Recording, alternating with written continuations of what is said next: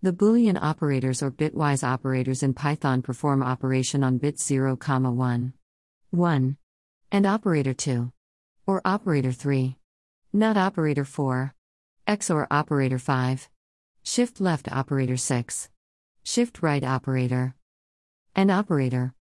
It performs multiplication on bits and return output as shown in below table. It is represented as an symbol in Python. 0 and 00 and 0 output, 0.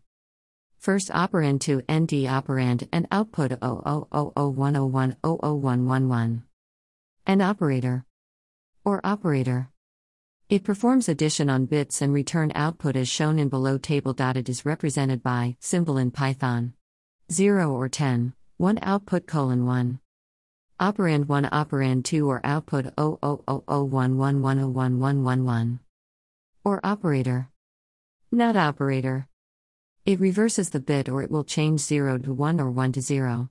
Not 0 output true, not 1 output false. XOR operator. It returns output as per below table. It is represented by 1 output : 0.